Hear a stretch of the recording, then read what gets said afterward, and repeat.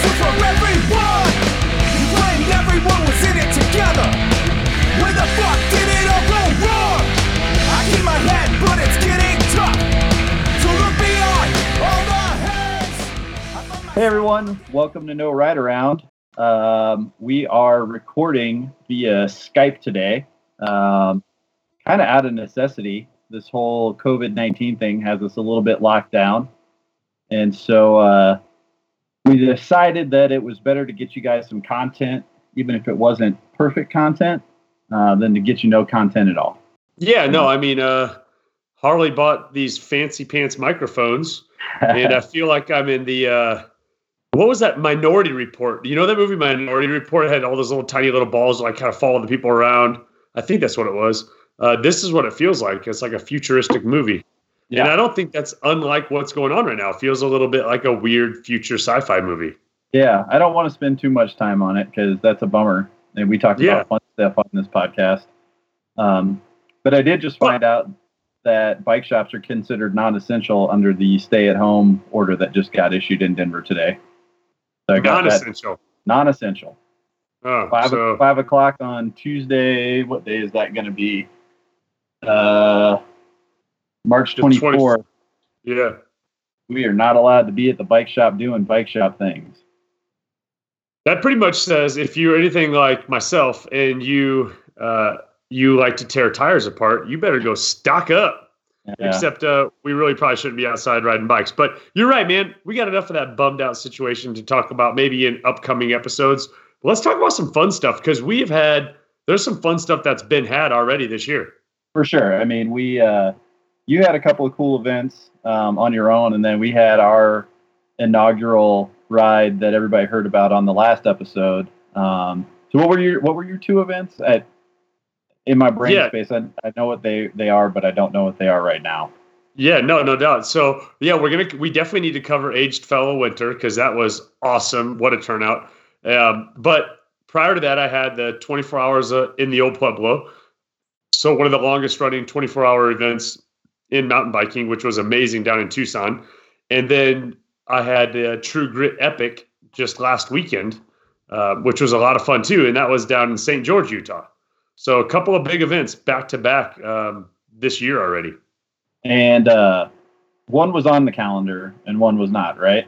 Or were they both? Yeah. Neither of them were really on the calendar. No, neither were on the calendar. Both just came out of left field. And that's kind of interesting because even the athletes that I coach, I talk about this all the time. Like we have our own plan. I think a lot of us, we'll have the tendency to get beat up when we see what other people are doing. I do it on Strava all the time, right? I'll see somebody launched a 80-mile road ride and I'm like, I'm training completely wrong because I did a 20-mile indoor session or something. So I always say don't get thrown off your plan.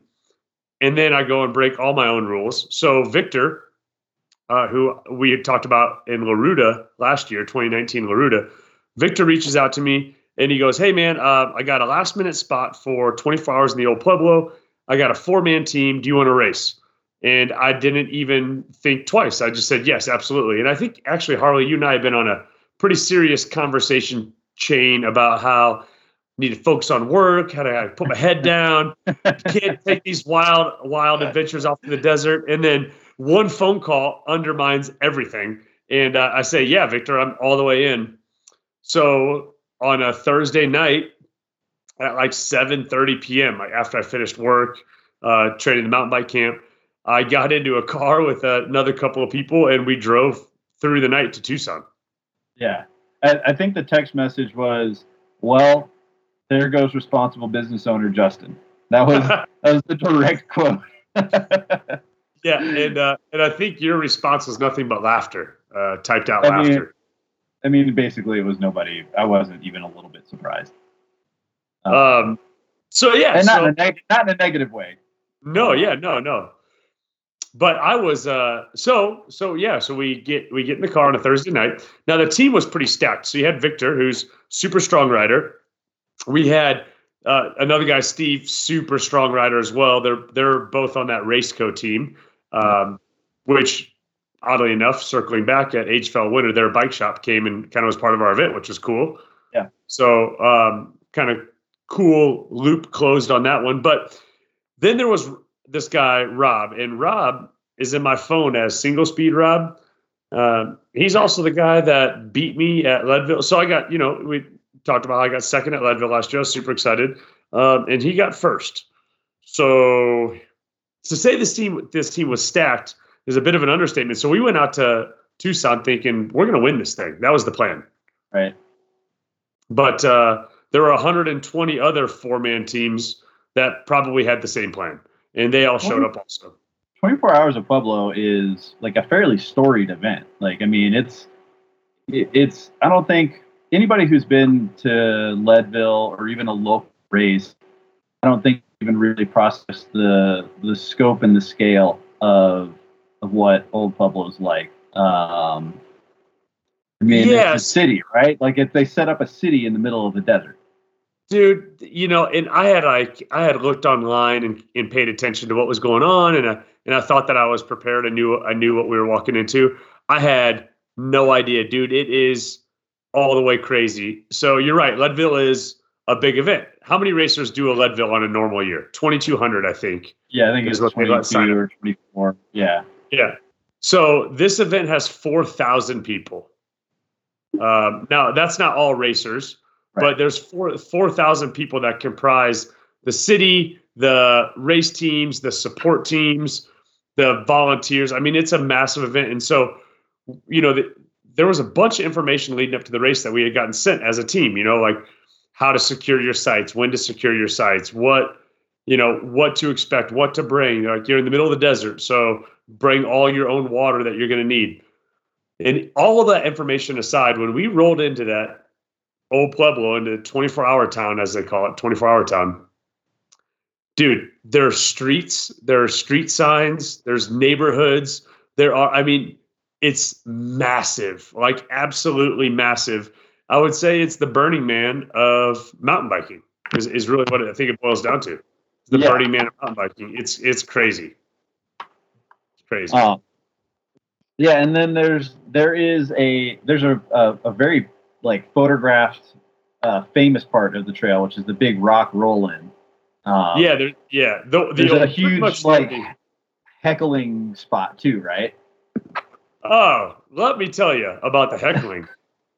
So there are certain words as a boy growing up in Iowa that we used flippantly. Like we just tossed these words out everywhere because the vanilla cookie town I grew up in, you kind of got away with saying what you wanted. And as a wizened man, I wouldn't say those things now. Well, let me tell you, at that rock, that heckling, it devolved real quickly to like early 1990s. And people got slammed. Like if you didn't do cool stuff off the rock drop, you were going to hear about it. And it made it pretty funny. It was actually really funny. So yeah, there's that one rock feature, and there are people there day and night. And just to bring it into context for those of you that maybe aren't familiar, the 24 Hours in the Old Pueblo was a 16-mile loop. And at the end of the 16-mile loop is a transition tent. And in that transition tent, it's all digitally timed, but it wasn't always digitally timed. And they've kept it their original way as well as using modern tools. And so you roll through and it picks up your timing, and then you have to pass off your little baton, this little wooden baton. And that marks off the next one. So you cruise kind of through it. And anyhow, I talked about that briefly when we had Daryl on, but prior to that tent is where the rock drop is. And so you get all the luxury of people that aren't there to race. I mean, they're there to drink, they're there to party, they're there to eat, And so as they get further into their coolers, the heckling gets a little deeper. And then you get into nighttime, and there's people still out there with spotlights and music and fires. And they're lighting you up, which was cool for me because, I do this XC race nerd thing, but at my heart, I like to jib and jump. And so I had a blast off that rock every time. Yeah, you posted a couple of videos on our Instagram of you getting a little styly off of some of the features. I think rolling through the finish area too. That one that huck to flat off of that one rock you did. Yeah. Full on huck to flat. Good thing I have Cushcore. Right. But yeah, they make it fun for you there. And, this year I think was the 21st year. So 21 years in a row, this thing's been rolling steady, and it pulls out all the big names, being basically the only race in February and this big of an event, it pulls out just some massive, massive names, like top pros, people who, this is what they do for a living. And so it brings a really pro atmosphere to the whole event. Yeah. So you had an expectation of going in, like you told me when you signed up, you told me when you left, you're like, we're going to go win. Yeah. Well, when you're blowing work off because you say, hey, I need to be responsible, Justin. And then you get a phone call and say, screw that. You can't do that just for a fun old ride in the desert. Like, you got to go down there with a mission, and I thought winning was the case. I just didn't know what type of, I had done research on what previous times were, so I had an expectation of what we were going to do. But dude, then I got there and you start to see the caliber of riding and you go, okay. Was it Todd Wells that was there? Yeah. So, it was his team chasing us. So some of the most impressive people were a lot of the solo guys. So there were some pretty crazy solo riders. Taylor Ladine was there. Who else? Who actually beat him? The guy here out of Colorado, lives in Fairplay. Josh Tostada. He races for Santa Cruz. And that's what he does full time. They're there doing the solo and just getting after each other. So the top 4 solo field guys, they were really impressive. I think those guys have all competed on the world stage in 24-hour races. Right. So let's go into the race. How did it go for you guys?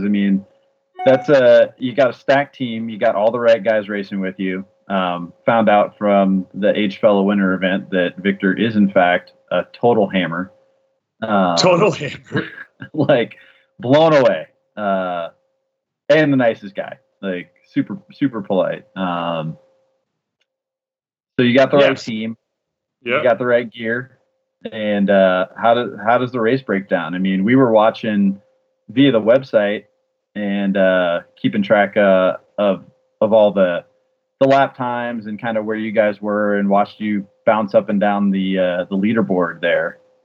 But so peel that back a little bit. Like, I could only watch time. I'm sure it was way more interesting and eventful than just watching times go by on a time tracker.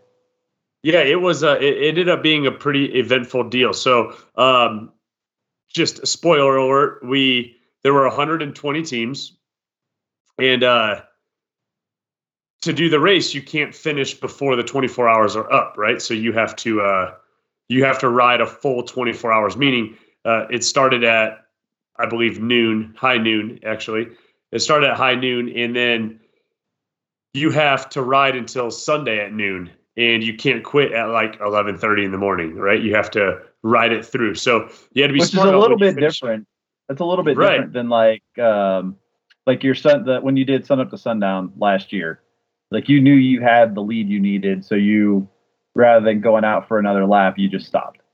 Yeah, you just quit early. You kind of logged in your laps. And this race wants to ensure that, no, if you sign up to ride for 24 hours, you're riding for 24 hours. And if you don't, you get a DNF, which is pretty interesting, because if you go to the race results, there are quite a bit of teams that DNF'd that had a lot of laps. Like, for instance, there's the team that did actually include Todd Wells. He brought a team called Presta Coffee. So they're all racing for Shimano as their sponsor. And their team was right behind our team. And when it was impossible for them to catch us on the final lap or two, they called it. So they finished what would have been their last lap, their 19th lap. They finished at 11:38 in the morning, and we were already around on our 20th lap or coming close to it. And so they couldn't catch us. And so they just quit. So they show in the race results actually as a DNF. Which is brutal to race all that time and then get a DNF. That's so brutal. But it's kind of how it works, right? Because they knew, there's really no point. So yeah, they make you race full 24 hours. And again, we thought we were going to win. So I'll just give those people that you may maybe cut out listening to this episode early, which I wouldn't because it's going to be fun. We got 5th place out of 120 teams, and this is a 5-team podium. So that was a podium finish for us. We finished with 20 laps. So, you figure 20 laps, we're rolling 16-mile laps. You got a lot of riding. I mean, that is a lot of riding. It's a shitload of laps. That's a lot of miles. What was it? 13 miles? 16 miles a lap. Woo! Yeah, 16-mile laps, and we did 20. So we did 320 miles in 24 hours between the 4 of us. And going into this, I figured, all right, if we do 24 laps, we're going to win. The team that won our division, the 4-person man open, did 23 laps, and they were also that's the most laps of the entire race. So the 4-man team was we did the most mileage. They're the top, as the top performing teams in the whole event. And so we were in the thick of it. We were in the hot category, and hot it was. So the race starts off pretty cool. At noon on Saturday, they do a shotgun blast, and then you haul the mail on a Le Mans start. And it's about a 3rd-mile run, I'd say, maybe not quite a half mile, about a 3rd-mile run. And everyone's just tearing off in your carbon-soled shoes and just full-on sprint. Right. So for anybody that doesn't know, a Le Mans style start is you stage your bikes, right? Like before everything goes off, you go and you set your bike down in a designated area, and then they walk you back. And when the gun goes off, instead of pedaling your bike, you have to run like an idiot in tights and ballerina shoes to your bike. Right. And then get on that bike, and now your heart rate's in your throat, and you're jumping onto this now mountain bike race, and it's full gas sprinting on the bike. But I was determined because most of the course is single track. So we drove there on Thursday night through the night. We got there Friday morning, and then Friday afternoon, about 4:00, we as a team rode the whole course. So we knew what the course was, and I knew most of it's single track. And when you're trying to pass, it's desert cactus everywhere, which is actually kind of part of the event. It's notorious for these cactus that are jumping cactus. They literally, if you get close to them, like jump out and get you. And so you don't have a lot of opportunity to pass. And so you gotta go, right? And the chain fruit cholla, the cholla cactus, the jumping cholla, that's what it does. They jump, I just pulled it up here online. They jump from a parent plant onto the ground or onto the skin or clothing of a passerby. They literally jump on you. So you got to stay the course. And in order to stay the course, you better be on course first. And so I start off dead sprint, get on the bike. Victor's holding it for me. And we just fly into that first lap. And pretty fun. I came through that first lap in under an hour. Everything's looking pretty good. And I hand off my little baton to Victor, who is riding second. Victor takes off. He does a screaming fast lap. He hands it to Rob. Rob takes off, same thing. Hands it off to Steve. Steve takes off, same thing. Hands it back to me. It's still daylight. I go blast another 1 hour or 1 hour, 1 minute lap. So we're flying, right? And we're at the very top of that leaderboard and we're cruising. Then we get into the nighttime, and that's where the drama really started to settle in for us. So that's when you saw things get weird. Yeah, and it's hilarious, guys. Like, I got no problem taking the curtain back. Justin just asked if we already did this recap. And I think we talked about some of this, but I know we didn't cover like the deciding, like the crux move for where you guys landed. I know we did not get over this. We didn't cover this because this is a great story involving like ex-wives and girlfriends, and how does that tie into a bike race? So our team, everybody in our team, I'm the youngest guy on our team. The rest of the guys in their 40s. And some of them have a past. And, I love Rob. Rob is a super fast dude. He beat me at Leadville by 9 minutes. So I know he's a monster on the bike. Rob's divorced with a couple of kids. Okay. And so when we're planning out this whole deal and we're talking about how we're going to get to Tucson and get all of our gear, because we have to bring a camper too. So we got Victor's camper, and we got, 5 bikes, and we got grills and food and cooler. Like, it's crazy, right? The amount of shit you got to take. So Rob goes, at first they said, hey, why don't we take your truck, meaning my truck? And I'm all the way out on that like, end. I'm new truck. Yeah, Nah. brand new truck, right? I'm like, yeah. And Rob goes, you know what I can do? I'll just swap cars with my ex-wife. Like they get along real well, apparently. And he goes, I'll swap cars with her, which is cool for her. She gets a Porsche. He gets a 10-year-old Yukon, but it was perfect for what we needed. So he swaps cars with her. So we're in his ex-wife's car. All right, there you go. So we're down in Arizona. Rob should be coming into the tent at any point in time. I'm waiting for him. It's dark now, and so we're all on lights, using lights, and we're waiting for him to come through. Doing the math, he should be in by 8:30 at the latest. And 8:30 comes and goes, and 9 o'clock comes and goes, and 9:30 comes, and we're kind of like, where in the hell? Like, what has happened here, right? I don't think a whole lot of it, other than something must have happened, and that's all you know, because he's out in the middle of the desert, so we can't talk to him, right? As we're starting to get a little alarmed, his girlfriend who came with us, Christine, and she's a stud on the bike too, strong rider. She comes flying into our tent area. Now, to paint the picture here, Christine's not racing on a team. She's just out there to have fun. She's just hanging out. Well, yeah, she's hanging out. And 24-Hour Town is live, dude. So they have a beer garden that's a 24-hour beer garden, right? Things go off with a DJ playing records like all night long. So let's say she enjoyed it a little bit, right? The environment. So she comes flying in with this crazy story, or at least the way she told it sounded quite crazy. She comes flying in and said, oh my God, you guys, okay, so here's the deal. This is what happened. Like, Rob is out there and his bike is broken, and we're like, what the shit, right? I think when she ran in, I was reading a book. Victor was changing into comfortable clothes to like lay down. Like our environment was super chill. Very chill, right? Race mentality. I'm taking some downtime. Totally. She comes in just tearing back curtains and telling this pretty jarbled story. And so like, hang on, what's going on? And so what she ends up telling us is that Rob has blown his chain up and destroyed his wheel. His bike is incapacitated, and he's now running with his bike in his hands. He's running the rest of the course, and he's about 4.5 miles out. And we're like, how did you get this information?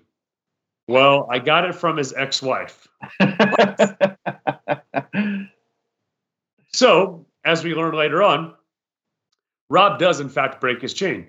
And, every rider carries the stuff they need to fix their stuff. And yet, so Rob would have done that as well. So we don't really know do how. It in the dark. You know what I mean? Yeah, no. Well, I think if it was just a chain, it wouldn't be that big of a deal. But when he broke his chain, he whipped it up into his wheel and destroyed his wheel. Ripped out. Did you start having flashbacks to Breck Epic? Dude, yeah, I'm like, just break your frame, and then you can really just laugh and quit. So he ends up destroying the wheel, and that was why he couldn't ride his bike. So he's kind of stuck, and he's just running the bike along. And another rider came by, and she said, "Hey, do you want to borrow my phone?" And he's like, "Actually, yeah, that would be great. Let me borrow your phone." So she stops, which is super cool because I would never do that in a bike race, right? Like you're never going to see me do that. So she stops, gives him her phone, and so he needs to make the call. Well, Harley, whose phone number do you have memorized? I have one phone number memorized, and it is my wife. But it is your wife. And if things went a little sideways down the line, and your wife became your ex-wife, whose phone number? Say that unfortunate thing happened, which I don't think it would. Whose phone number would you still have memorized? My in this bizarre scenario, ex-wife's. So Rob is stuck on this trail with the phone in his hand, and I can imagine what his head is thinking. His head's thinking, dude, I got like 2 tough decisions here. One, I keep running this bike broken without my team knowing what's going on. 2, I call my ex-wife. And I can imagine he took a second before he decided to make that inevitable call. Unfortunately, he had to make that decision 4 times because the day we were racing was also this holiday Hallmark makes a lot of money on. You know what holiday that was? I didn't think about it until you told the story, but I can't imagine calling my ex-wife on Valentine's Day. Calling your ex-wife from a bike race while she takes her sweet time answering. She doesn't answer until he battle dials her for the 4th time. So on the 4th call, she answers the phone. What right? Or imagine her version of that. Totally appropriate, like, way to answer the phone in the middle of the night. Yeah. Yeah. From your ex-husband, like, can't even be mad at the woman. No, not at all. So she was actually, at the time, she was out to dinner with her significant other, celebrating Valentine's Day. Perfect. And she answers this battle dial call, right? So he explains this whole situation to her, which she couldn't, I bet you. Now, I'm not saying this is why they got divorced. I wouldn't say that at all. But like, my wife still currently loves me, like wears my ring, and doesn't necessarily give a whole lot of shits about my bike race fiascos, right? Like, I'm just being honest. Yeah. If she were ever my ex-wife, she would never ever even fake to care about. She would like extra double plus not care. Right. So anyhow, long story long. She's a friend, which is they live down south, dude. People in Highlands Ranch and Castle Rock, they do things a little unique, whatever. So she sends Christina text, and that's how we get this like half-told, super animated, a little bit 24-hour town open bar version of what has happened. So Victor, being Victor, what a stud. He's also team captain, so it comes with the territory. He has just finished his lap. Well, it was now about an hour ago, and puts his kit back on, jumps on his bike, takes a shortcut road to try to find Rob, jumps on course, ends up tracking him down. Rob still had like 2.5 miles left of the course, maybe 3. Gives him his bike. Rob comes kicking through the finish line, and now Victor has to run with this broken bike back to our tent. That's what ends up happening, and it created about an hour or so delay for us. Right. It pushed us from being in the top 5 to being out of the top 10, which was a real big nail in the coffin at the time. Yeah, and that's why I call it kind of the crux move for all this to go down, because, I was watching the results kind of throughout the evening and, watched you guys slip back and so on and so forth. Ultimately, you guys really pulled it together and pulled off something I think is pretty impressive. Yeah, so Rob gets into the tent and he's just exhausted. He's bummed out because he's like, I caused this, and so he feels a little bit of responsibility, and you can see it on his face, right? Steve's out racing, and I'm up for my next lap next. It's my first night lap, so I'm kind of getting me all geared up and ready to roll. And Rob looks at me with that face, and he's just like, dude, is it like beer 30? Is it just kind of party time, And that's what he says to me, and I didn't even hesitate. Like, first off, beer 30 doesn't ever come to me, because if it did, I'm worried what my life would start to look like as it unraveled one loosely tied thread at a time. So no, we're not going to beer 30, because I wouldn't be able to even partake in that. But what I said to Rob really was, Rob, you're a fantastic rider. Like, you're an unbelievable rider, and a bad thing happened to you. And this race is full of a bunch of other fantastic riders that bad stuff can happen to them also. So no, we're staying in it, and all we can control is this tiny little thing that we got, which is our effort and our camaraderie. So we're going to stay in it. Let's keep driving, and let's see what shakes out. But let's not give up ourselves. Let's let the race determine what the race determines. And that was all we really needed to kind of stay in it. And we all just started riding our face off. Mm-hmm. And I did not pass with a ton of caution. I rode pretty unabandoned, and I think everyone else on our team did as well. And we were able to climb back, and we moved from out of the top 10 into the top 10 into 9th and 8th and 7th, and we worked our way up into 6th, and now we're battling. We think we can get to 5th. And actually, up until this point, I didn't know the podium was a 5-team podium. I find out it's a 5-team podium. I'm pretty jacked. I'm like, okay, we're in 5th. And then we just have to hold 5th. And that takes us all the way into Sunday now, back to the daylight. And, for those that haven't done a 24-hour race, when you come out at night and you come into day, it's like superhero power. I mean, you can see everything. And that's what you're able to do. And so we got into our day laps, and we're just humping it. And it was really cool because, those 3 guys knew each other really well. And I know Victor really well. But that little bit of drama just helped really cement the bond between the 4 of us as we came into the second half of the race, which was really cool. It was super impressive to hear kind of how, because again, all I got was results, right? Like I just saw like, oh, they're in this place. Oh, they're in this place. And, that kind of never say die thing, I think was really cool to see you guys land on the podium. Yeah, it was awesome, man. We come around and we look like we're going to be in fifth place, right? And it was getting back and forth where it was going to be tight. Maybe we needed to pin a super fast last lap. And it turned out that we just had to put together a good quality lap. And Steve was our final rider. And self-admittedly, he was our slowest rider. And that's not saying he's slow. So I just thought, it's like, yeah, being the slow guy, but on a really fast team. Right. Like, so you're not slow. So Steve's fastest lap was his first lap, 1 hour and 10 minutes.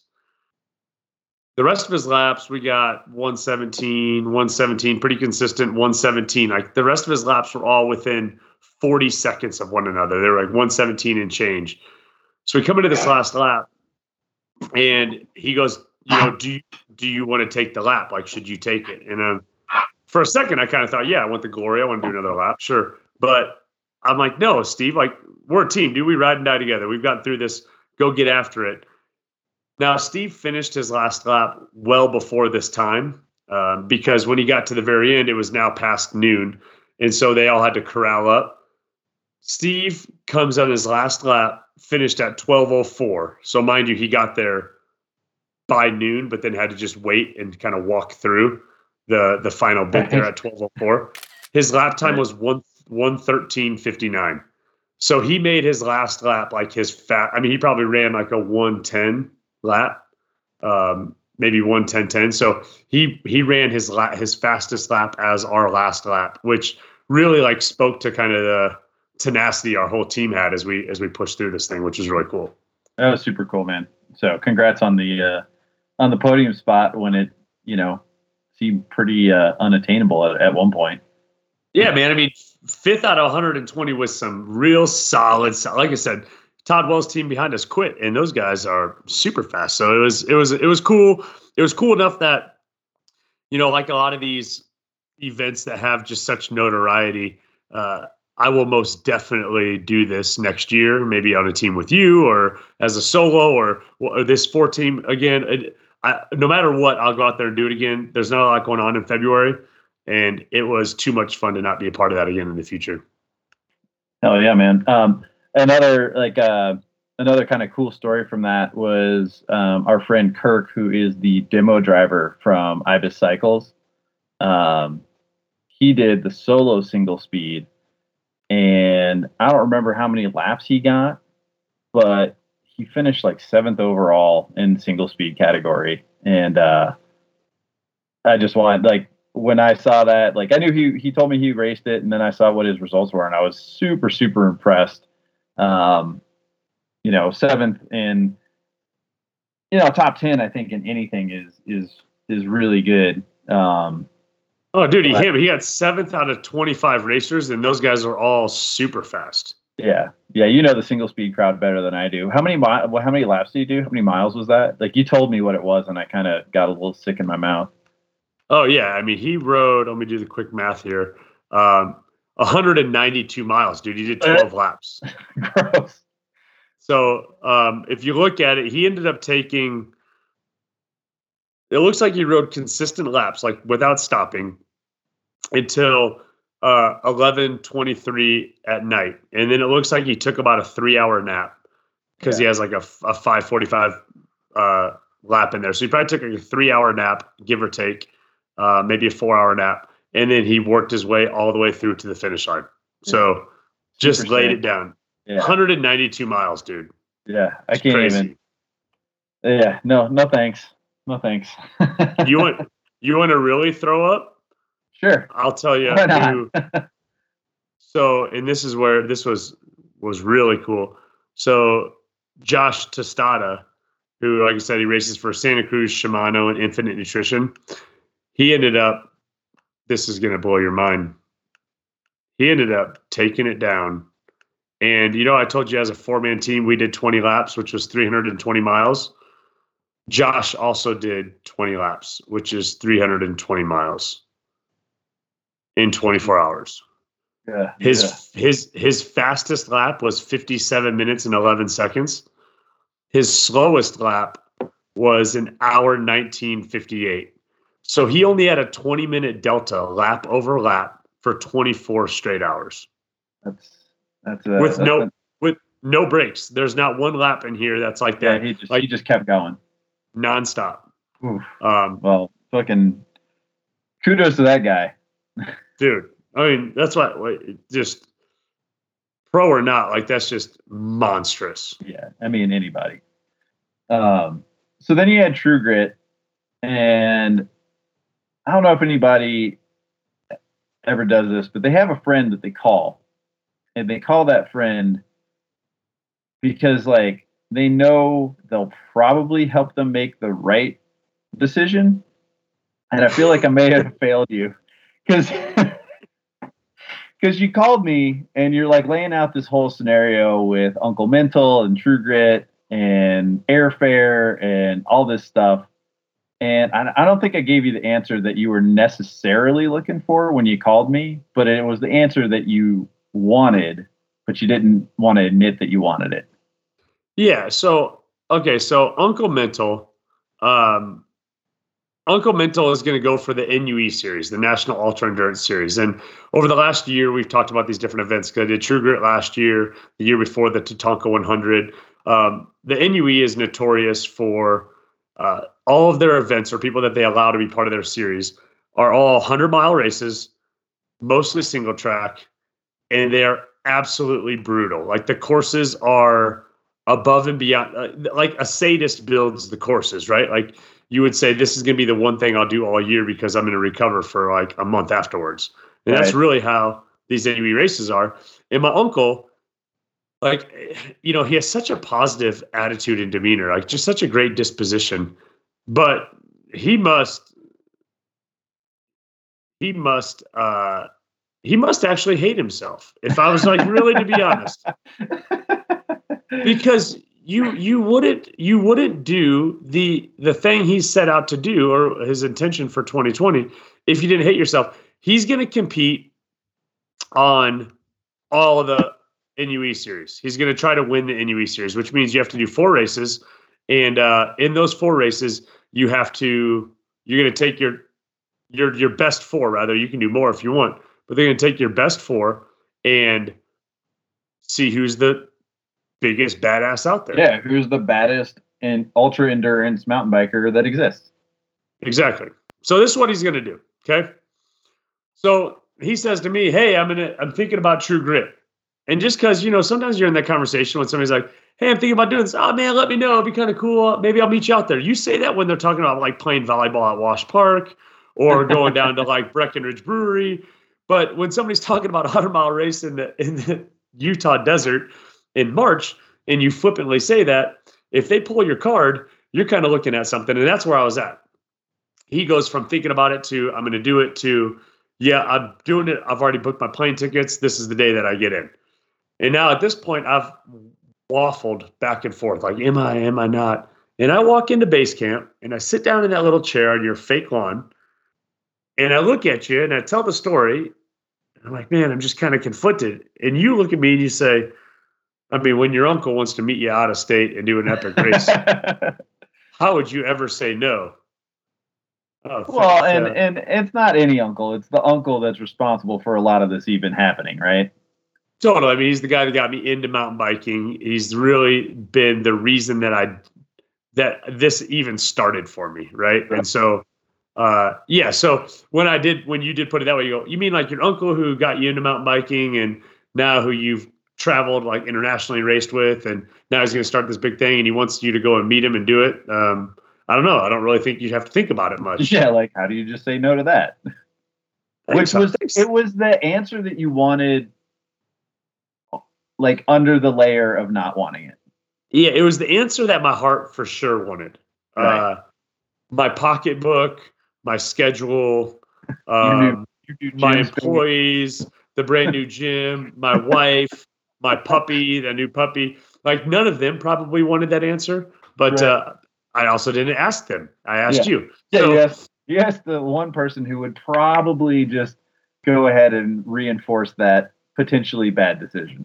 totally. So I end up, okay, I'm going to do it. So I drove to True Grit. Now, when I'm driving out there, I left on a Thursday. This is what you do now. This wasn't that long ago. This is last week. This is not last weekend, but the weekend, or last weekend. Shit, because we did the you got back in town and we did the stages training. Yeah, this is last week. So I get in there and I worked Thursday morning and then drove to Utah. Now, at that time, Wednesday night is when the NBA had canceled their couple of their games, and they said they're going to suspend the season. And that's the only news nationally that was really making big waves with this COVID-19 stuff. So I get in the car and I start driving about 7:30 in the morning from E3 because I'd coached the mountain bike camp that morning, and start heading out. And like, I'm telling you, man, like with every exit sign passed on I-70, the story for this pandemic is growing and growing like so rapidly that by the time I get to Fruita and I'm filling up with gas again in Fruita, this is becoming like a full-blown national issue, right? Right. And I'm driving out to this bike race thinking like, I'm just going to a bike race, man. And now the NCAA is canceling their tournament, and all of these things are just starting to fall on a big national scale. And I'll tell you, I wrote up the race report just a couple of nights ago on this event, and we'll share those in our show notes if you guys want to go and see some pictures and read the race report for a little bit more in-depth analysis on it. But I usually listen to a combination of hair bands, Eminem, and basically anything that I can sing along to that keeps me moving when you're doing a 9-hour drive straight west. Yeah. And this was just such a unique experience because I listened to about 6 hours of NPR, which might have been a little overload, right? Might have been a little. I mean, I learned from more scientists and biologists and social scientists I learned a bunch about viruses and the whole deal. But as I'm listening to everything, it's just getting more and more severe. So in the back of my mind, I'm almost thinking, like, am I driving all the way to St. George, Utah, just for this thing to be canceled and like turn around and drive back? Because I didn't have the luxury of staying. I had to get back for what you briefly mentioned. We were doing an indoor training to become Stages Cycling certified instructors, which you and I now are certified instructors of Stages Cycling, which is pretty cool. Yeah. So that's kind of in the back of my mind, but steady goes the idiot, and I keep driving. So we get to St. George, and head out the window, screaming "No" right around the whole way. Just the whole way, right? I live in, not for nothing. If I decide a mantra, we're going to live that thing out until the very end. So heading straight, keep going, get into St. George. It's raining, right? Like it's raining. This coronavirus thing is growing. I get groceries for us and settle into our Airbnb. Uncle Mental's no easier. He ends up rolling finally into our Airbnb at about 2 a.m. because this lunatic worked full day, gets a flight to Vegas, rents a car, drives up from Vegas. We're two idiots. Like peas in a pod, most definitely. I wonder who you learned it from. Dude, right. Yeah. You know what? I'm going to try that one with Abby. She's like, you're going to go do what? Hey, it's genetics. Don't blame me. I can't help. It's our family. Genetics. So we end up, catching some Z's, and we wake up on Friday morning, and the rain is torrential. Like it doesn't stop raining. And now the race is vulnerable to being canceled for this COVID-19 stuff because cities are starting to shut down. Like at this point in time on the news cycle, New York has shut down any event with 400 or more people. And this event definitely has more than 400 people. And because they do a stage race, a 3-day stage race, they do a 100-mile mountain bike race, they do a 50-mile mountain bike race. Like there's definitely 400 people in these races, not to mention volunteers and spectators and vendors and all the stuff. So it's a huge event. And at any point in time, the city can shut this thing down. So we're getting Facebook updates from Simran, who's the race director for True Grit, saying working with local authorities, everything's still a go.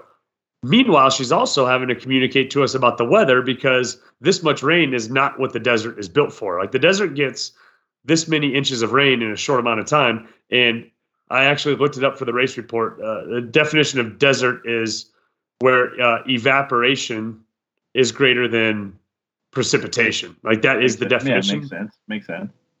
Well, for 3 days, it was a wild inverse of that. And it's just nuking rain with nowhere for it to go. So the trails are getting just glopped up. And the local bike shop, which actually is a sponsor of the event, said they're like, dude, there's no way you guys are doing certain areas of this course because that mud takes like 2 weeks to dry out. Like you simply won't be able to.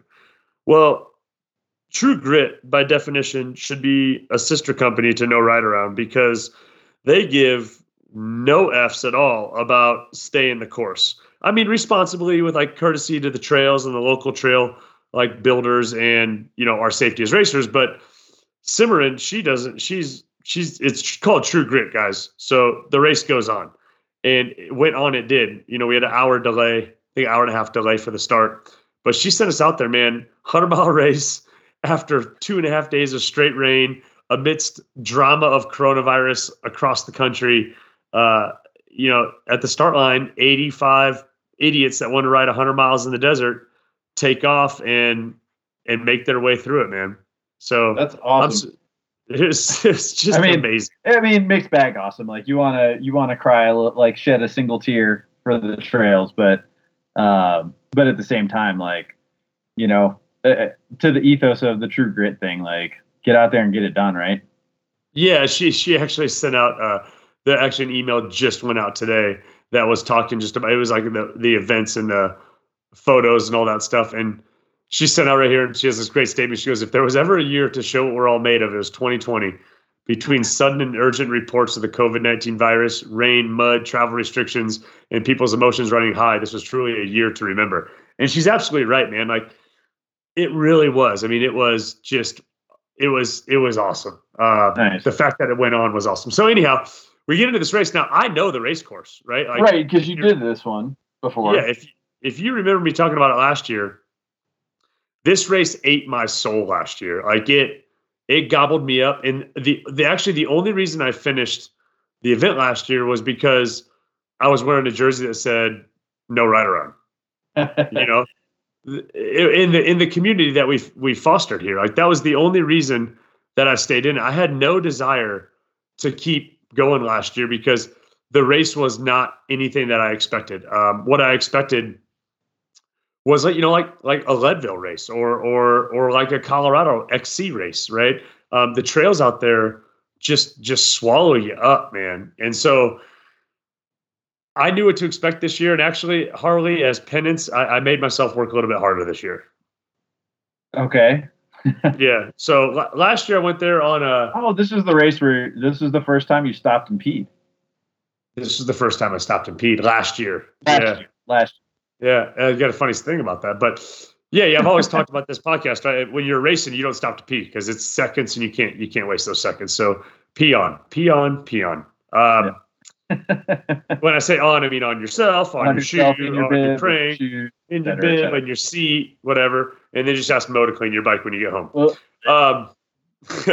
So last year I was on the Orbea Oweeth for the very first time. Remember, Orbea didn't get the bikes they weren't able to fulfill our bikes in time. And so you got me like kind of like a backup Oweeth, which was the wrong size, but we made it work. And well, this year, instead of being able to take gears, instead of being able to take our Norco race bike, I said, you know what? You had such a bad attitude last year that your penalty is that this year you get to do this rocky, gnarly, super challenging 10,000 foot elevation gain, 100-mile race on your single speed because you were a jerk last year. So that's what I took out was the single speed.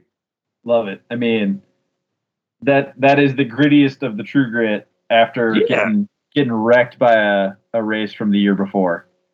I mean, you want to find out if your off-season training works or not, do a 100-mile race on a single speed in the middle of March. Yeah. And you're going to find out real quick. So real fast.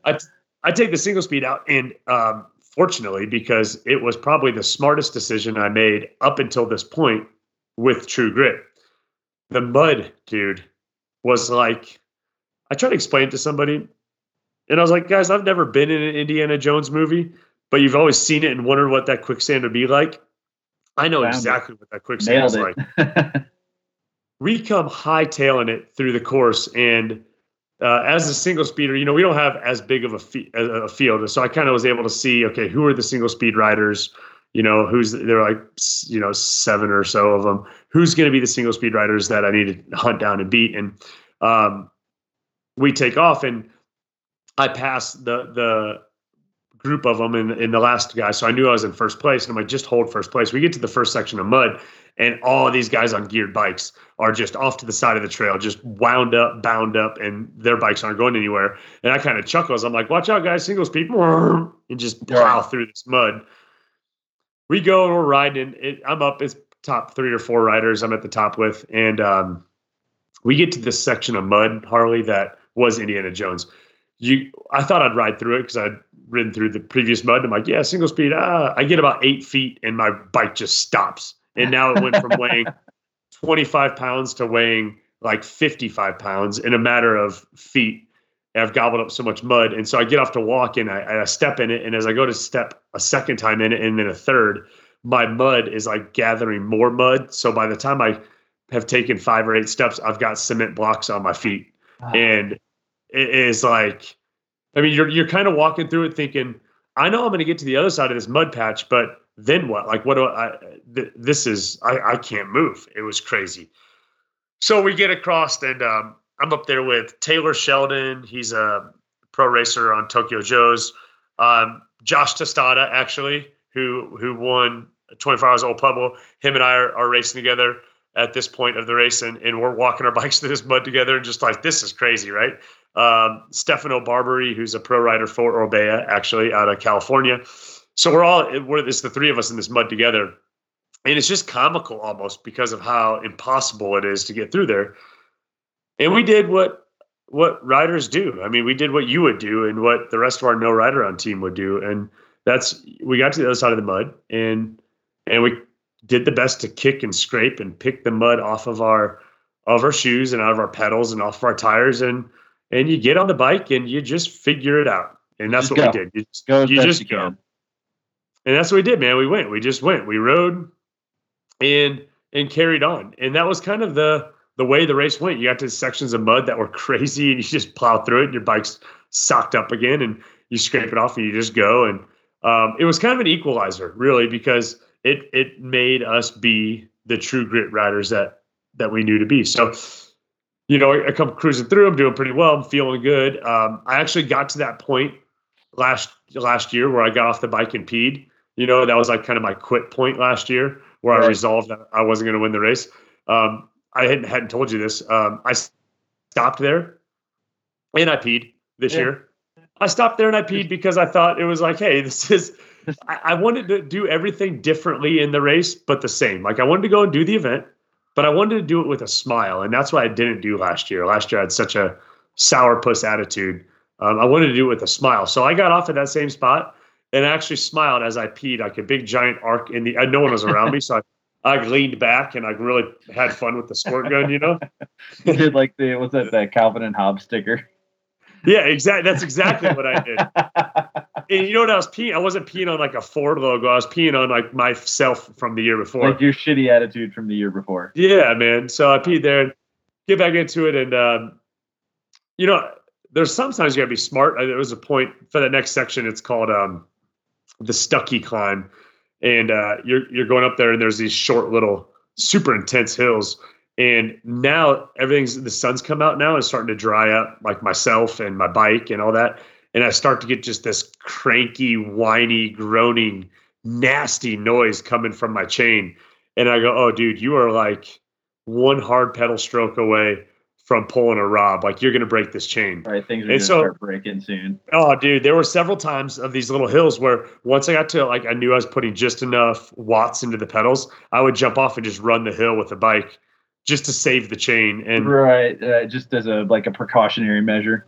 Yeah, I did that a handful of times before I got to, there was this random dude at the top of like the steepest hill in this section. And he was up there and he had just a bit of aid station stuff. And one of them was a big can of chain lube. And I just went like 1985 permed hair, Paul Mitchell hairspray on my chain and just laid the trigger down on that thing and just sucked up a third of his can of chain. The guy's all like, I mean, that's great, dude, but like, there's other people. Yeah, I'm sure.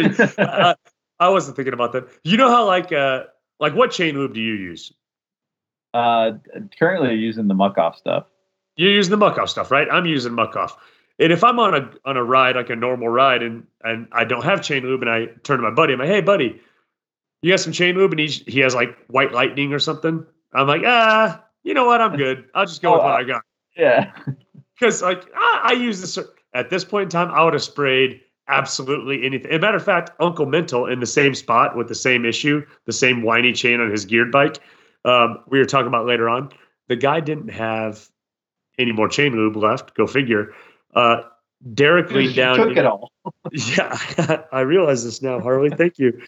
No, I leaned down, or Derek leaned down. You know what he did? What do you think he used? Because his chain was like, we all had to put something on it. And there's no chain lube. What did Derek use? What's your guess? Like his calorie drink, like his water bottle? Like, I don't know. Yeah, you think maybe he squirted water bottle on it? I even went further. I was like, I don't know, Derek, did you I know this is gross, but did you pull some chamois cream out of like your chamois? But no, I know it's nasty, right? And he goes, no. He goes, actually, that would have been probably kind of smart. He goes, my chapstick. So he leans down and he just grinds his chapstick into the chain. In a million years, I wouldn't have guessed it. No, he said it worked out perfectly. So anyway, get through there. And, I knew I had a good lead. I had asked like the aides, actually a couple of the 50-mile people, they started a handful of minutes behind us. They were just doing the 50, had passed us. And so when they done it, like they're the guys that got first, second, and third in that division, I'd ask them like, hey, have you seen another single speed guy? And they're like, yeah, dude, he's like way behind you. So I knew I had a good, healthy lead. And I also knew I had a second lap. So I didn't back off the pace, but I just, I made sure I was eating food, and I was prepping to know I have another 50 miles. And actually, when I came around for my second lap, I felt unlike last year when at that point I would have wanted, like a Hills Have Eyes character to jump out of a rock and just eat my face so that I didn't have to ride anymore. This year, I was like, man, I feel like let's go get it. And so I go up to the fire road where the turnaround point is for the second lap. And I actually got waved to go back to the start. And I'm like kind of confused. I'm all jacked up. I just drank like a half a bottle of Spark. I was like getting kind of amped up. And I'm like, what are you talking about? I'm a 100-miler. And he goes, no, dude, the race is cut. We're sending everybody back. You're done. I'm like, what? And so I turned and put my head down. And actually I PR'd that last section on the single speed, just hammered the road back to town, and just laid it in and came in. Got first place in the single speed open category, and actually got in the overall. So out of everybody, single speed or not, I ended up in what would have been 7th place overall. Awesome. only by 30 seconds. If I was like right in there, I would have been like, I think even 6th had I known we were like competing for that. Right. So yeah, I was right. And so I ended up, now for nothing, I came in front of like a couple of those pros that I had mentioned before, and on the single speed. So all in all, man, I had like the biggest smile throughout the event, but even bigger at the end when I got to lift this gargantuan trophy they make out of like a big chunk of rock and some wrought iron statue. So it was really cool. Got to get first as I went down there wanting to do. And this actually made me even more proud. I get done and I'm at the finish line. I'm waiting for Derek, and there's all these food trucks. They do a really good job because there's like a live band playing out in this park, and there's these food trucks, and you got free tickets to get a bunch of food, and they have a beer garden and all the stuff. And I so badly want food, but I don't want to miss Derek coming through the finish line. And I'm really glad I did it, because while he came in a little ways behind me, he came in front of a lot of other people, and Derek got 5th place in the men's masters and actually got to stand on a podium as well. So right, we both, that's a podium spot, right? Yeah, we both podium, man. It's a 5-person podium. Super sick. So super sick. Yeah. Well, congrats to you both. The funny thing is, and I just realized this after hearing 2 race recaps in a row, is you still talk about pros as like a different group of people than yourself. I do. I know. I just noticed it. I know you say that, and it's funny you say that because it was 2 nights ago I wrote the race report, and I did the same thing there as well. And I actually went back and I deleted that because I was like, kind of accept what you've accomplished to myself, right? Like, be humble, but also like, you're part of this now. All right. Well, and the funny thing is, and I don't say this in like a negative way, but like you tend to be the guy that's like not afraid to be proud of his accomplishments. No, I know. Except for in this one bizarre thing where you're like, you identify this group of pros, even though you're also a pro. Like you have the card. Yeah. I know. I think why I think it is because I walk into these events and I know my story, right? Like I know my whole story, and I know. Actually, I just told a story to one of our fellow riders, I think yesterday or 2 days ago. There was a spot on Green Mountain, which is a trail network here in Denver for those of you that are out of state listeners, and it's super basic trail, like just really flat out green trail, right? And when I bought my first bike here in Denver, it was off Craigslist and it was, whatever. And I went out there with a guy who at the time was, in my eyes, an amazing rider, and he still is. Guy's awesome. His guy's name's Andy. And I crashed on Green Mountain in that spot. And for the next like 7 or 8 rides that year, I freaking crashed in that same spot. And it's not a hard spot, but you go in there fast. You don't have good body position. You don't brake, whatever. But like this spot ate me for lunch, and I crashed there. And this is that was back in 2000 and 2008, I think, maybe 2009. So we're 11 years away from that. And I still, every time I go by that spot, I still remember that's the spot that ate you for lunch. And I think that's what happens when I go into these events is, yeah, I may have this card that says, dude, you're pretty legit, but I know that whole story. And I know that kid that crashed in that same spot. And I don't think it holds me back because it fuels me when I ride. No, certainly not. But, I mean, your performances definitely show that it does not hold you back. It's just there. Talking to you, like when you talk about this stuff, you're always like, well, there's all these pros there, and like it's just I just noticed it after however long of having your pro status and that sort of thing. It's funny you say it though, because I got caught again. Like I said, I caught it when I was typing that. I catch myself doing that. It's just because there are a lot of unbelievable freaking racers out there. And I mean, it's the talent pool in Colorado is deep. The talent pool that shows up to these races is deep. But just noticed it. I don't know. That's kind of caught my attention. So, True Grit 100 in the books. 24 Hours of Pueblo in the books. Now let's get on to something that I think we're both more excited about in a way because it was ours. Totally more excited about it. So last episode we had Josh, is it Kravitz? Is that his last name?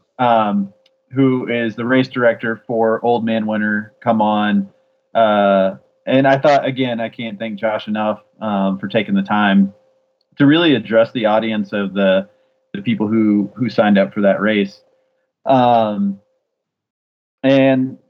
the onus or kind of what got things going for him to even be on the show was that Justin and I came up with essentially a Old Man Winter redo. And we called it Aged Fellow Winter. We sure did. Not the most creative, but whatever.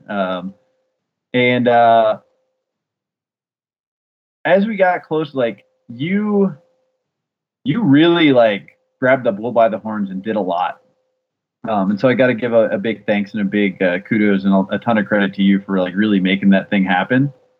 And the whole time, I'm in some ways I'm such a rule follower, and I'm like, I'm the guy that's like, I don't know, do we need permits? Can we do this? Can we do that? And you're just like, I'm just doing it. Like, yeah. All right. Well, thanks for the kudos. I appreciate that. And it was more because, what I have this mantra, and I think that's where No Right Around also is fueled from, but like, be right or be wrong, just be fast. Like, just do things, because you can always pivot. And that's what we did when we committed to doing this. And, and then we got a lot of positivity. We got a couple of people like questioning our motives, and that got Josh on the show, and we stayed the course, and we didn't pivot, but we said, hey, we support him. And we did a good job, I think, at the event before we started at our racer meeting, pre-race meeting, really giving him credit and giving credit to the event, and even admitting like, hey, we're going to sign up for next year's event as well. Like, we're all the way for it. And so, yeah, but no, man, here's the thing. If we're going to put our name on something, let's do it legit. And I think we did it legit. We did. And I definitely had to talk to somebody from Denver Water for a little while. Yeah. Well, but he was cool. His name was Ben. On the off chance that Ben or somebody that knows Ben hears about this, he was super mellow and super cool and very understanding and appreciative for how we did our whole deal. So, along the way, everybody, even some of the naysayers, I think ultimately were just kind of cool about everything. Yeah, we had we put this on Facebook, and we had a ton of people kind of reach out and say, dude, we're in on this. And we had 45 people show up at Nixon's Coffee House, dude. Yeah. That's what we ended up with. And the turnout was impressive. It was impressive.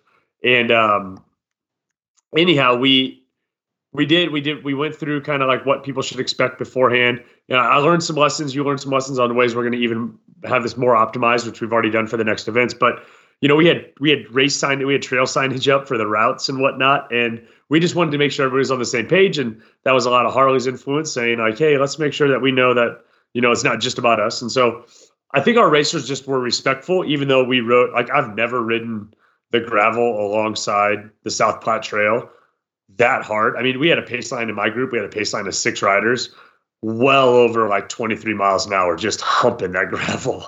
Yeah. It was, I think, if you're on a closed race course, it's a race course. People are there to race. So, like, if you don't like how somebody passed or whatever the case is, I'm sorry, but pound sand. Like, it's a race. Like, if I can beat you, I'm beating you. And that's just how it's going to happen.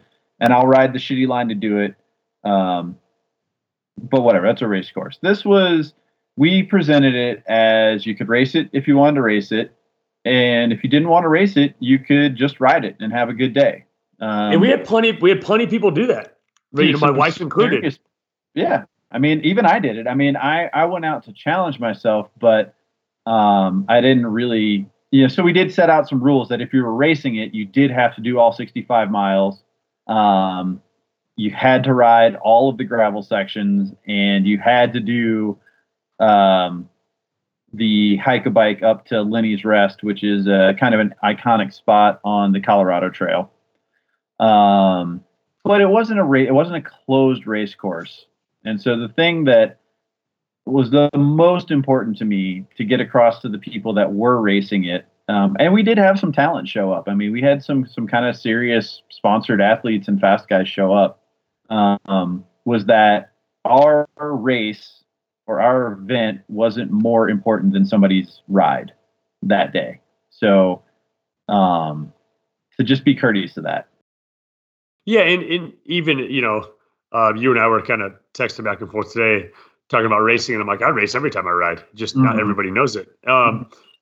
But you can do that courteous. And we did. It was pretty cool. We had a couple of follow the shepherd moments where we would go through intersections and it was clear, but just to make sure I was like towards the front, I was peeling off to kind of block traffic. And then like half the race follows me. To be clear, I don't really give a shit about upsetting motorists. Yeah, no, that's fair enough. Unless I'm a motorist and a cyclist is being an idiot, in which case I get enraged. Which is it's a perfect double standard. Double standard. Yeah. So anyway, yeah, we hit it. We had some quality people show up. We had people do the full course and kind of race. We had other people do the ride, and dude, it was, to know that everyone was out there. Did you like just light up when you saw our logo on those arrowed signs throughout the whole day? Because we had signs through Chatfield Park, and when I was setting them out the night before, a park ranger had called me and said, your number's on the back of these race signs, and it's not a sanctioned event. No one's clarified it with me, and we got to take them down. And I'm like, man, I literally just finished putting them up. And then when we actually got to race day, and we're out there, all the signs were back. So the park removed them all, but then I had a really good conversation with the lady out there. She was an awesome park ranger, and she must have gone out and put them all back up just for our event, which I thought was so and I didn't even think about this until just now, but like she remembered where they were supposed to go. Right. Like that's kind of cool. But so to recap, in case anybody missed the episode where we did talk about the course was 65 miles. It climbed about 3,000 feet. And it was from in town here in Denver at one of our sponsors' location, Nixon's Coffee House, in the Wash Park-ish neighborhood. And then it hit some bike paths, went out through the Chatfield Reservoir. Is it a state park? I don't know. Yeah, it's a state park. So it went through Chatfield State Park, cut out the end, and ended up on Waterton Canyon, which is 6 miles of gravel up to the beginning of the Colorado Trail. And then another 5 miles up to Lenny's Rest. Yep. Ish. 6 miles from Waterton. Yep. Waterton Canyon Road, 6 miles, and then just the most arduous 2 mile hike to the top of Lenny's Rest. Well, and so that was in there in the spirit of Old Man Winter, because Old Man Winter has a section called Rowena Pass, and I think the majority of the years that Old Man Winter has been able to run, it's been a mandatory hike-a-bike. The year that we were able to do it in 2019, it was an hour-long, knee-deep, shin-deep, snow-covered hike-a-bike up to the top of this pass. And so to really, really bring home the spirit of it being a redo for the potential people that had done or had wanted to do Old Man Winter, Justin, the sadist that he is, went ahead and threw in a hike-a-bike up to Lenny's Rest. Which unfortunately probably ended up in mostly a hike-a-bike back down too. Well, it was. So when I got to Waterton Canyon, I linked up with two other riders actually before that, and leaving Chatfield State Park, there were two other riders. Now, I didn't think I figured I was somewhere in the top part of all of the riders, but not by no means at the front. And we're going to Waterton Canyon, and it's the fastest I've ever ridden Waterton Canyon. Like these guys, I was just hanging onto their rear wheel. Man, they were hammers. And I made a comment. I was like, hey, how far ahead do you think the next group is? And they're like, dude, there is no next group. Like, what are the group? This is the group. And I now was like, oh, shit, that means like I'm third, Wow, okay. So these two guys had known each other for the last like 9 years. They met at a underground. There was like this underground race series in LA when they both lived out there, and they were both sponsored cyclists in the road scene and crits and all that. The one guy races the Red Bull fixed gear series or single speed series. Mm-hmm. So Strong, the other one's a sponsored time trial rider. And so they knew each other, and I could see a couple of times they like look back and they're doing that, like, let's drop this dude moment. And so I'm not going to admit to them, but dude, I was in my throat just hanging on to the back of their wheels to try to stay with them through Waterton. We get to the very top, and the time trial guy wasn't going to do the snow and ice bit, but the other guy was. And so he gets up there a little bit before me, and I kind of chase him down as we get to Lenny's Rest, to the point that I'm right behind him, hiking right behind him on his heels. And I go, oh, dude, I just got to, sorry about that. And I ran right by him and got to Lenny's Rest first, just to be like, I got here gotcha, first, Gotcha. So I'm like, hey, dude, let's take a selfie. So like we take a selfie, and his guy's name's Scott. He's a cool dude. So we take a selfie, and as soon as I get done taking the selfie, I think we're going to have this like, all right, man, let's make our way back down. Ha, ha, ha. I take the selfie. I can't get the phone back in my pocket. He just takes off. So you can tell that, did you dirty a little bit. Well, I did him dirty too on the way up. I mean, he was ahead of me the whole time. I did bridge when I was hiking. I was hiking quicker than he was. Then I did run by him, but dude, he just bolts, and I'm like, what the shit? So I try to ride the down, Harley, because I want to catch this dude, right? And I'm like, I got downhill skills. Let's get after this. Man, I ate shit so hard on the ice, man. Like, not only did I eat shit, I ate shit and I fell off the trail, and it's pretty steep, steep side of the trail there. And I start sliding down the hillside, and it's covered in ice, so I'm not stopping. And I'm like, this is gonna be real bad, dude. So it beat me up, and it hurt bad before it gets, or it's gonna get worse before it gets better. Big time. It's like, yeah, I was trying to find a rock that I could smash into to stop. You know what I mean? One of those moments. So that's how bad life is when you're like, I'm trying to find a rock to bash my body into. Anyhow, I get back to the trail and I pick my bike back up. I lost a water bottle in that little debacle, and I don't know where. There's no finding it. And so I kind of give up on riding because now I'm like a whooped puppy dog. You know what I mean? Like, right. I'm kind of scared of the ice. So I just hooked the bike under my arm and I just ran the hole down and gingerly walked on my ice skates in times when I had to. But it took quite a freaking long time to get all the way down there. But nice. That's where I lost him, and I was never able to catch him again. But I tried my damnedest when we got back to pedaling.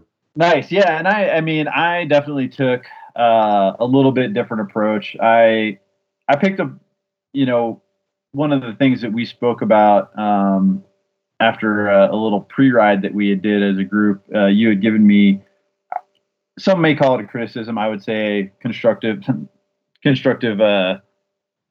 little constructive criticism or critique. We call that coaching. That's coaching. Yeah, sure. We'll call it that. But when we went out for that ride, you're like, dude, you always hold back. You always you don't ever just hang it all out there to see kind of what happens. And so I went ahead and did that. Not so much when we were in town, but definitely when we were out on the Platte. And so I got on a wheel or a group of wheels that I probably shouldn't have gotten on.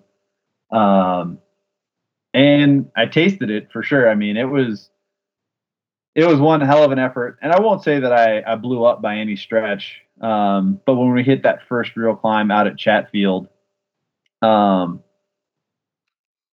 definitely popped just a little bit. Like, I was a little bit too generous with my speed at the beginning. But it was cool. I mean, I hung on, and it was kind of funny too. So I linked in with this group. Case was in it. Daryl, who was on our last episode, was in it. And I don't ever want to hear Daryl ever say, I don't know if I can ride with you guys. That dude is a fucking hammer. Like, he wanted to act like he was going to have a hard time, but he definitely showed us how to lead out a pace line. And I think some of my day came apart just a little bit. We had a great pace line, and we were trucking along in the low 20s.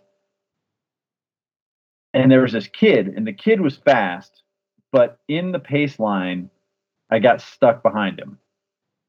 And so I kind of got to do 70% of my turn,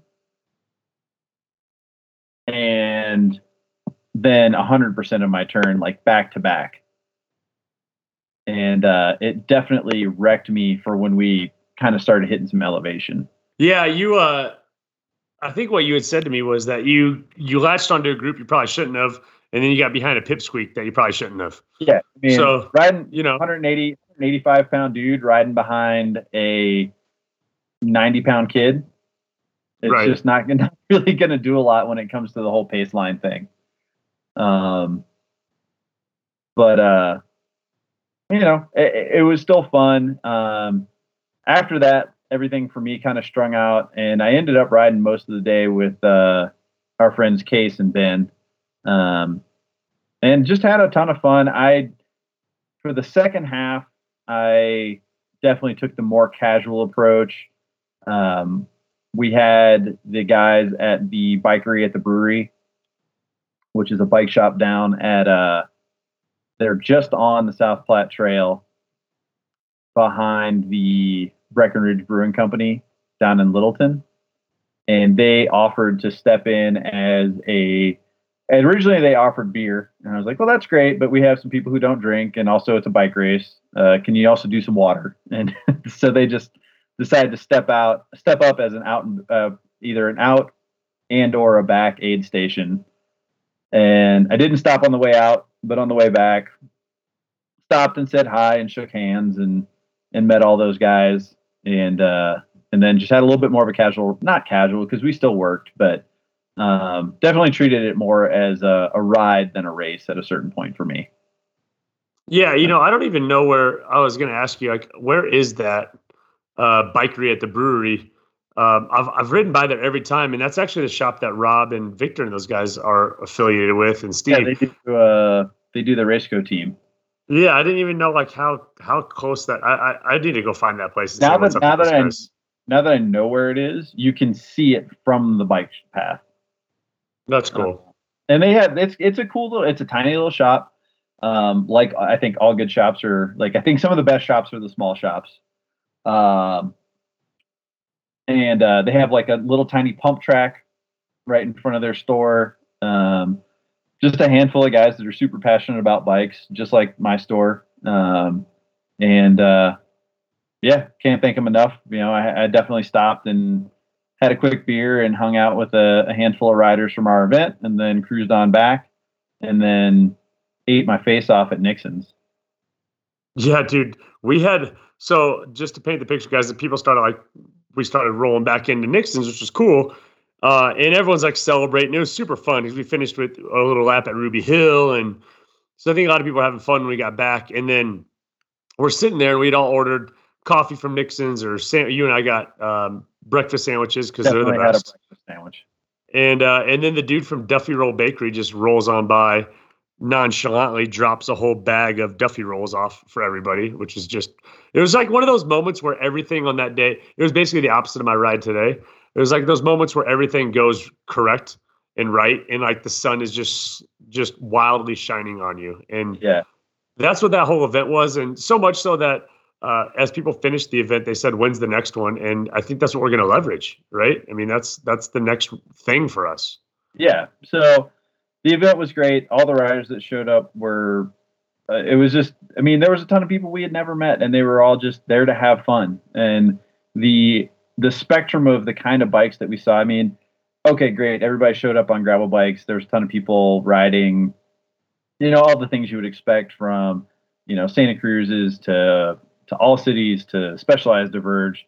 There was one maniac who ended up being fast as shit, riding a full knobby single speed mountain bike. Oh yeah. You knew who that was, right? No. That's Rob. Oh, was that Rob? Like, did you see what he had on his down tube? No. He had 2 scuba diving weights strapped to his down tube. Why? Just resistance training? He says he makes his bike 30 pounds for when he trains. So when he goes and races, because he races at 19 pounds. Yeah. So he straps 2 5-pound scuba diving weights onto the freaking deal. That dude is not right in the head.